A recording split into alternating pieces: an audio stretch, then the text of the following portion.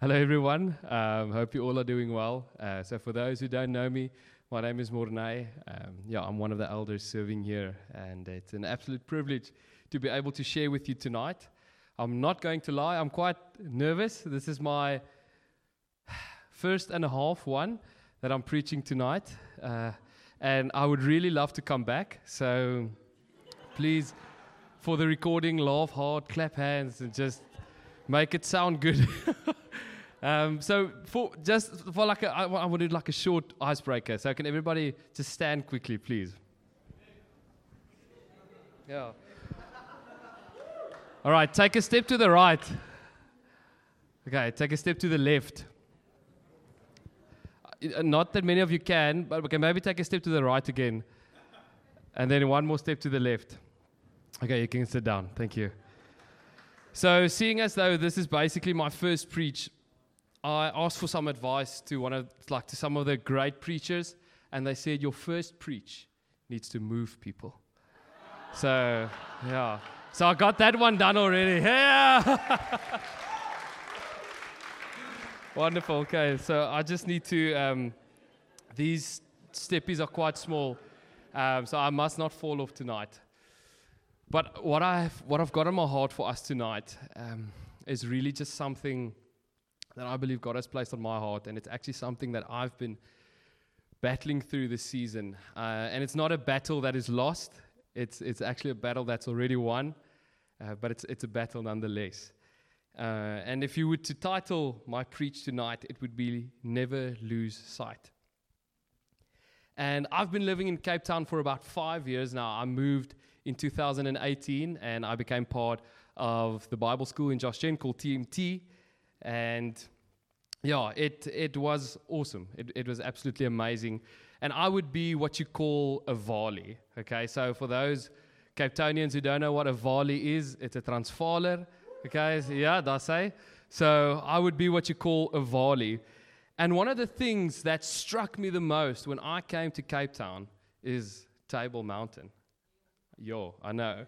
I mean, when you look at Table Mountain, you think, oh my hat, that is probably why they made it a wonder of the world. I think it's part of the wonders of the world, and many came along with it now. And I actually Googled why. Why is it called a wonder of the world? And this is why. So this is what Google says, and it says, the stunning flat-topped mountain is home to the widest variety of flowers and other plant life in the world, and in fact contains more species of plants than that which exists in the entire British Isles. Can you believe that? So, and the British Isles include England, Ireland, Northern Ireland, Scotland, and Wales. So, and they say Table Mountain isn't even the size of London, and it contains more plant life. And that's amazing. I mean, when you look at that, you know that is why they made it a wonder of the world. And the reason why I'm using Table Mountain as an example is that one of the things that struck me the most is that almost from everywhere in Cape Town where you are, you can see Table Mountain. It's always in your sights. Everywhere. There's like a little glint, or you can either see Lion's Head, or basically everywhere except when you go towards Bloemfontein. Sorry to all the Tainers here. But it's always in your sights. But it becomes so easy to lose sight of Table Mountain once you get used to it. And I personally believe that for us, the same thing can happen with us and our relationship with God. But the amazing thing is, He's always there. He's always there. But we can lose sight of Him. And there are a lot of factors that play into this, but I've tried to establish two main things that I've seen in my life, and with conversation with other guys, I've seen in their lives as well. And seeing as though that we're living in a society that is filled with traffic, the number one thing that causes us to lose sight of God is traffic. Okay. So I don't know of anyone that actually likes traffic. Is there someone here that loves traffic? Okay, no, my hand is, oh really? Awesome. Well done. It's actually, okay. I want to hear why. That's cool. And obviously, like the traffic police, because they became police for the traffic, so they like traffic as well. Sorry. But traffic in this case, for us in our lives, symbolize difficult situations, difficult times. It can be hurt, it can be loss, it can be distraction, or even busyness. And these things can so easily cause us to take our eyes off of God. Because, I mean, if you're in the situation, it's not nice. It's so easy to forget that we need to look at the mountain, which is God. And when I look at the life of Jesus, it's crazy to see the absolute confidence and peace that he had when he faced his traffic. He knew from the beginning that he was to die on a cross and he was to suffer for our sake. And on so many occasions, we read in the Gospels that he foretold his death and resurrection, but yet he never wavered and he never took his eyes off God. And there's a scripture in Luke 22, verse 41 to 42, and it says, I'll read it here as well if it's not there. And he withdrew from them about a stone's throw and knelt down and prayed, saying, Father, if you are willing, remove this cup from me. Nevertheless, not my will, but yours be done. And just for us, just reading that prayer of Jesus, he knew what he was facing and what he was going to face, the traffic that was coming. But he said, Father, not my will, but yours be done. And oftentimes in our lives, I believe God may use traffic to bring our eyes back towards him, to fix our eyes on him, because sometimes we can move so quickly, but traffic actually slows us down. And I believe that we need to use traffic to our advantage to actually put our eyes on God. And I remember a story when I went on an outreach to Bloemfontein. You go onto the N1, it's super long. You drive almost the whole entire road is on the N1. And there was a massive accident, and we had to stop, and there were helicopters and everything. It was chaos. And we stood still, like literally I took the keys out of the ignition for about 3 hours. That's how long they had to clear the debris and everything. And I was the outreach leader at that time, and I got quite impatient. So that was with my less unsanctified days, and I was an outreach leader. And I got quite impatient because I was like, we need to get to Bloemfontein for the outreach. And the rest of the people in my team casually got out the bus, and they just started running around, and they played, they kicked ball, they took photos. Some of them went into the field and chased the sheep, and they actually just enjoyed time together. And I stood there and I thought, I actually missed a moment of family. I actually, for a split second, because of traffic, took my eyes off of God, off of the people that he gave in my life, people that were family. And another example, just using my own personal life, of traffic that fixed my eyes on Jesus was with my dad's death. And it wasn't so much a case of I drew closer to God. Yes, I did, definitely, because it sucks. But I remember my dad died at the beginning of April, and at the end of that year, we had the privilege of baptizing my mother. And just in that situation, you look at that and you think, what is God busy doing? What is he writing now? And he actually used traffic to bring my mom closer to him. So the encouragement is that we should see the traffic in our lives not as a burden, like, I'm so busy with studies, I'm so busy with things, but actually, when we go through hardships, when things are tough, ask God, how are you bringing me closer to you? Because He will use it to bring you closer. All right, I'm doing right for time. And then the second thing is familiarity. And I lived in Edgemead for about 2 years, and basically in Edgemead, you can see Table Mountain from everywhere. Even if you're in the shop, you can see Table Mountain through the windows. That's how amazing Edgemead is. But Stellenbosch is better. Just saying that so that people don't come and hunt me down afterwards. And there's this one street in Edgemead where the lead elder stayed, Brett Bevan. And as you drive towards Table Mountain, basically between two trees, there was this beautiful picture. If I were an artist, that would be like my snapshot Kodak moment there. Where Table Mountain is literally like in between these two trees, there's clouds and everything, and you think, oh my word, people live with this view. Like, how do they do that every day? And I was absolutely struck away. I was like, this is the place where I needed to be. Table Mountain is beautiful.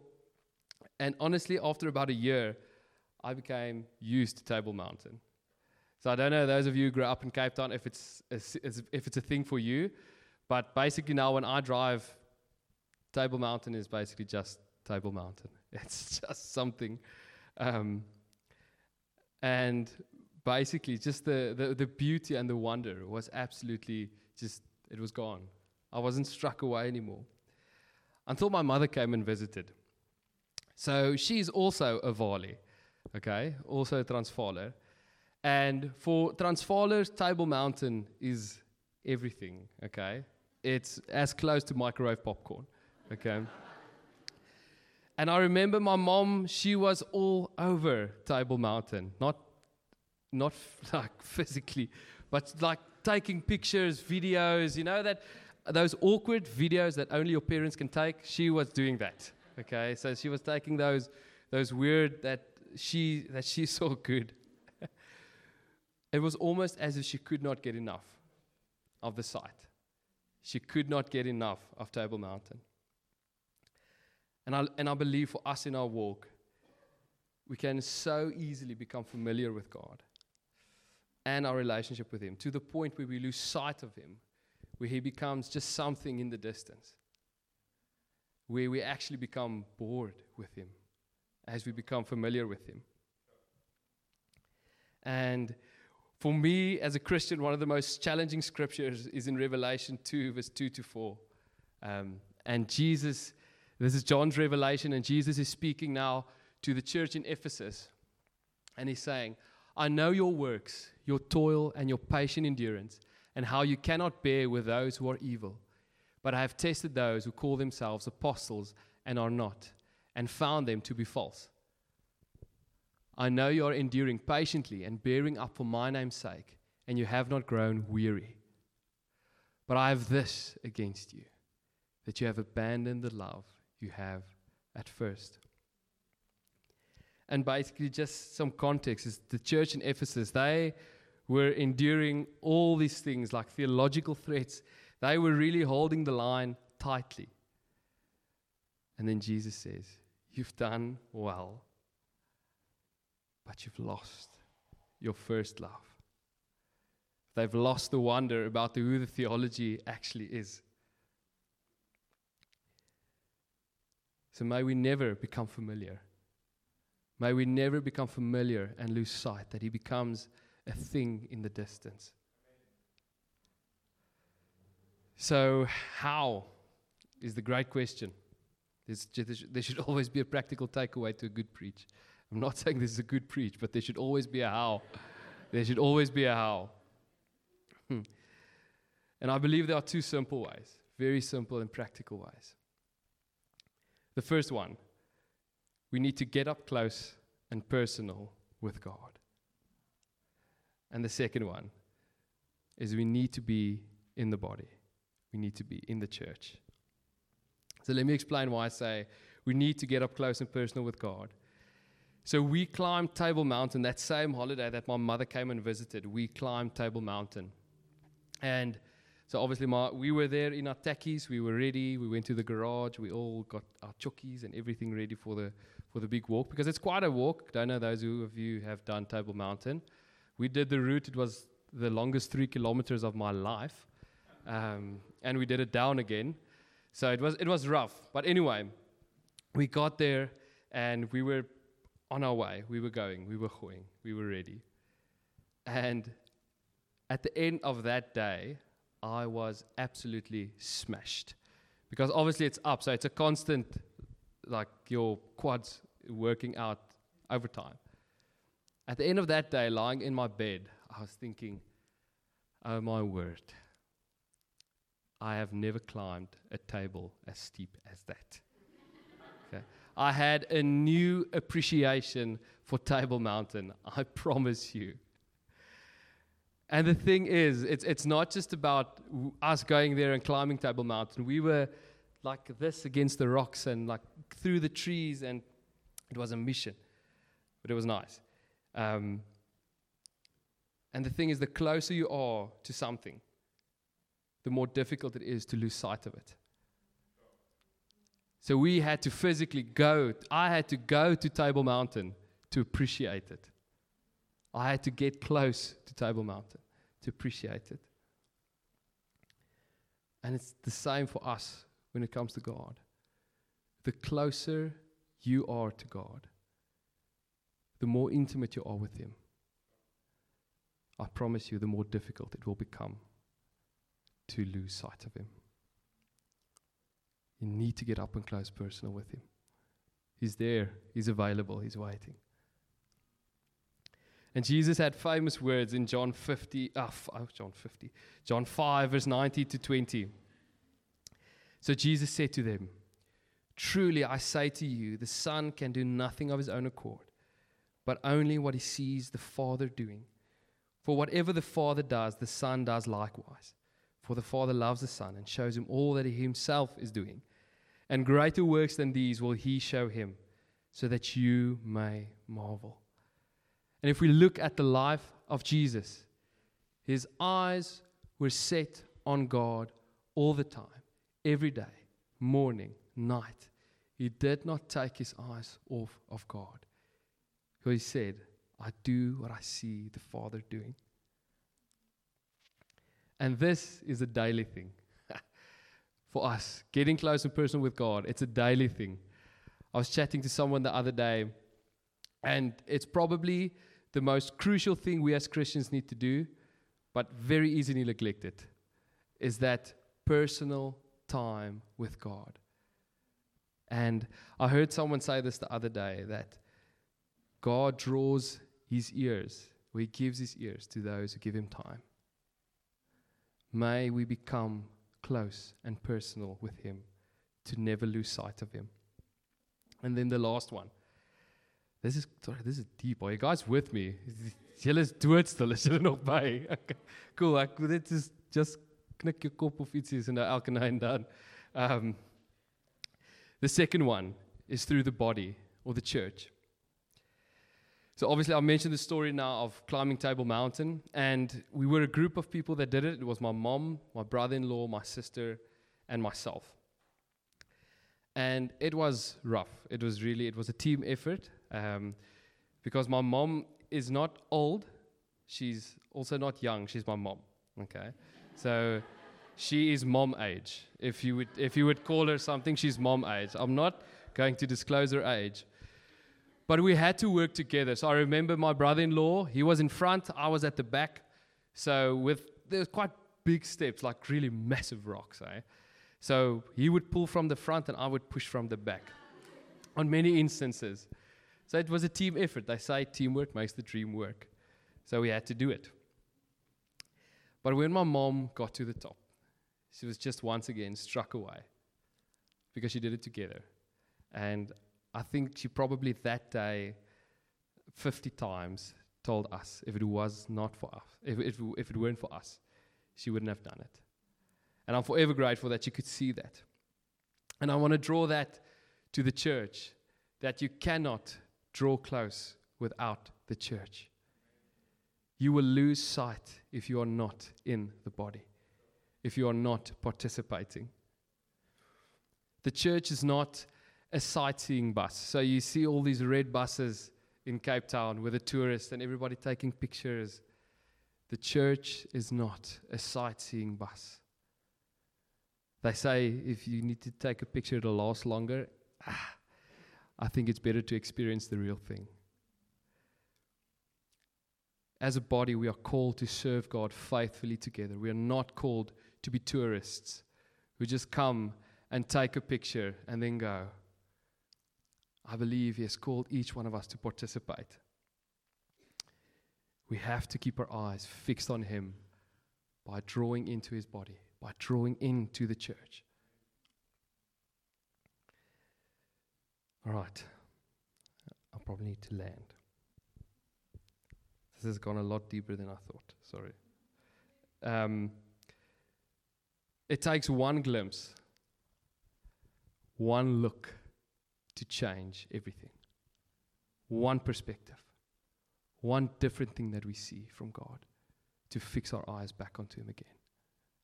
And for some of us to fix our eyes on Him for the first time. And there's an amazing story, probably one of my favorite stories, in Acts 9, verses 1 to 18. And it's about Saul, who became Paul. It's about his conversion. Put that up, and it says, "But Saul, still breathing threats and murder against the disciples of the Lord, went to the high priest and asked him for letters to the synagogues at Damascus, so that if he found any belonging to the way, which is Jesus, men or women, he might bring them bound to Jerusalem. Now, as he went on his way, he approached Damascus, and suddenly a light from heaven shone around him. And falling to the ground, he heard a voice saying to him, 'Saul, Saul, why are you persecuting me?' And falling to the ground, I am Jesus, whom you are persecuting. Sorry. He said, 'Who are you, Lord?' And he said, 'I'm Jesus, whom you are persecuting. But rise and enter the city, and you will be told what you are to do.'" Bear with me. This is the story. "The men who were traveling with him stood speechless, hearing the voice, but seeing no one. Saul rose from the ground, and although his eyes were open, he saw nothing. So they led him by the hand and brought him into Damascus. And for 3 days he was without sight, and neither ate nor drank. Now there was a disciple at Damascus named Ananias, and the Lord said to him in a vision, 'Ananias.' And he said, 'Here I am, Lord.' And the Lord said to him, 'Rise and go to the street called Straight, and at the house of Judas look for a man of Tarsus named Saul, for behold, he is praying. And he has seen a vision, a man named Ananias come in and lay his hands on him so that he might regain his sight.' But Ananias answered, 'Lord, I've heard from many about this man, how much evil he has done to your saints at Jerusalem. And here he has authority from the chief priest to bind all who call on your name.' But the Lord said to him, 'Go, for he is a chosen instrument of mine to carry my name before the Gentiles and kings and the children of Israel. For I will show him how much he must suffer for the sake of my name.' So Ananias departed and entered the house, and laying his hands on him, who said, 'Brother Saul, the Lord Jesus, who appeared to you on the road by which you came, has sent me so that you may regain your sight and be filled with the Holy Spirit.' And immediately something like scales fell from his eyes, and he regained his sight. Then he rose and was baptized." And there's just this picture for me that this murderer, this guy who was persecuting Christians, in one moment, meeting with God, seeing him, his life was changed forever, and he became Paul the Apostle. And I want to encourage us. The Bible says that in him we live and move and have our being, not outside of him. And it's so easy. I know student life is hard. Working is tough.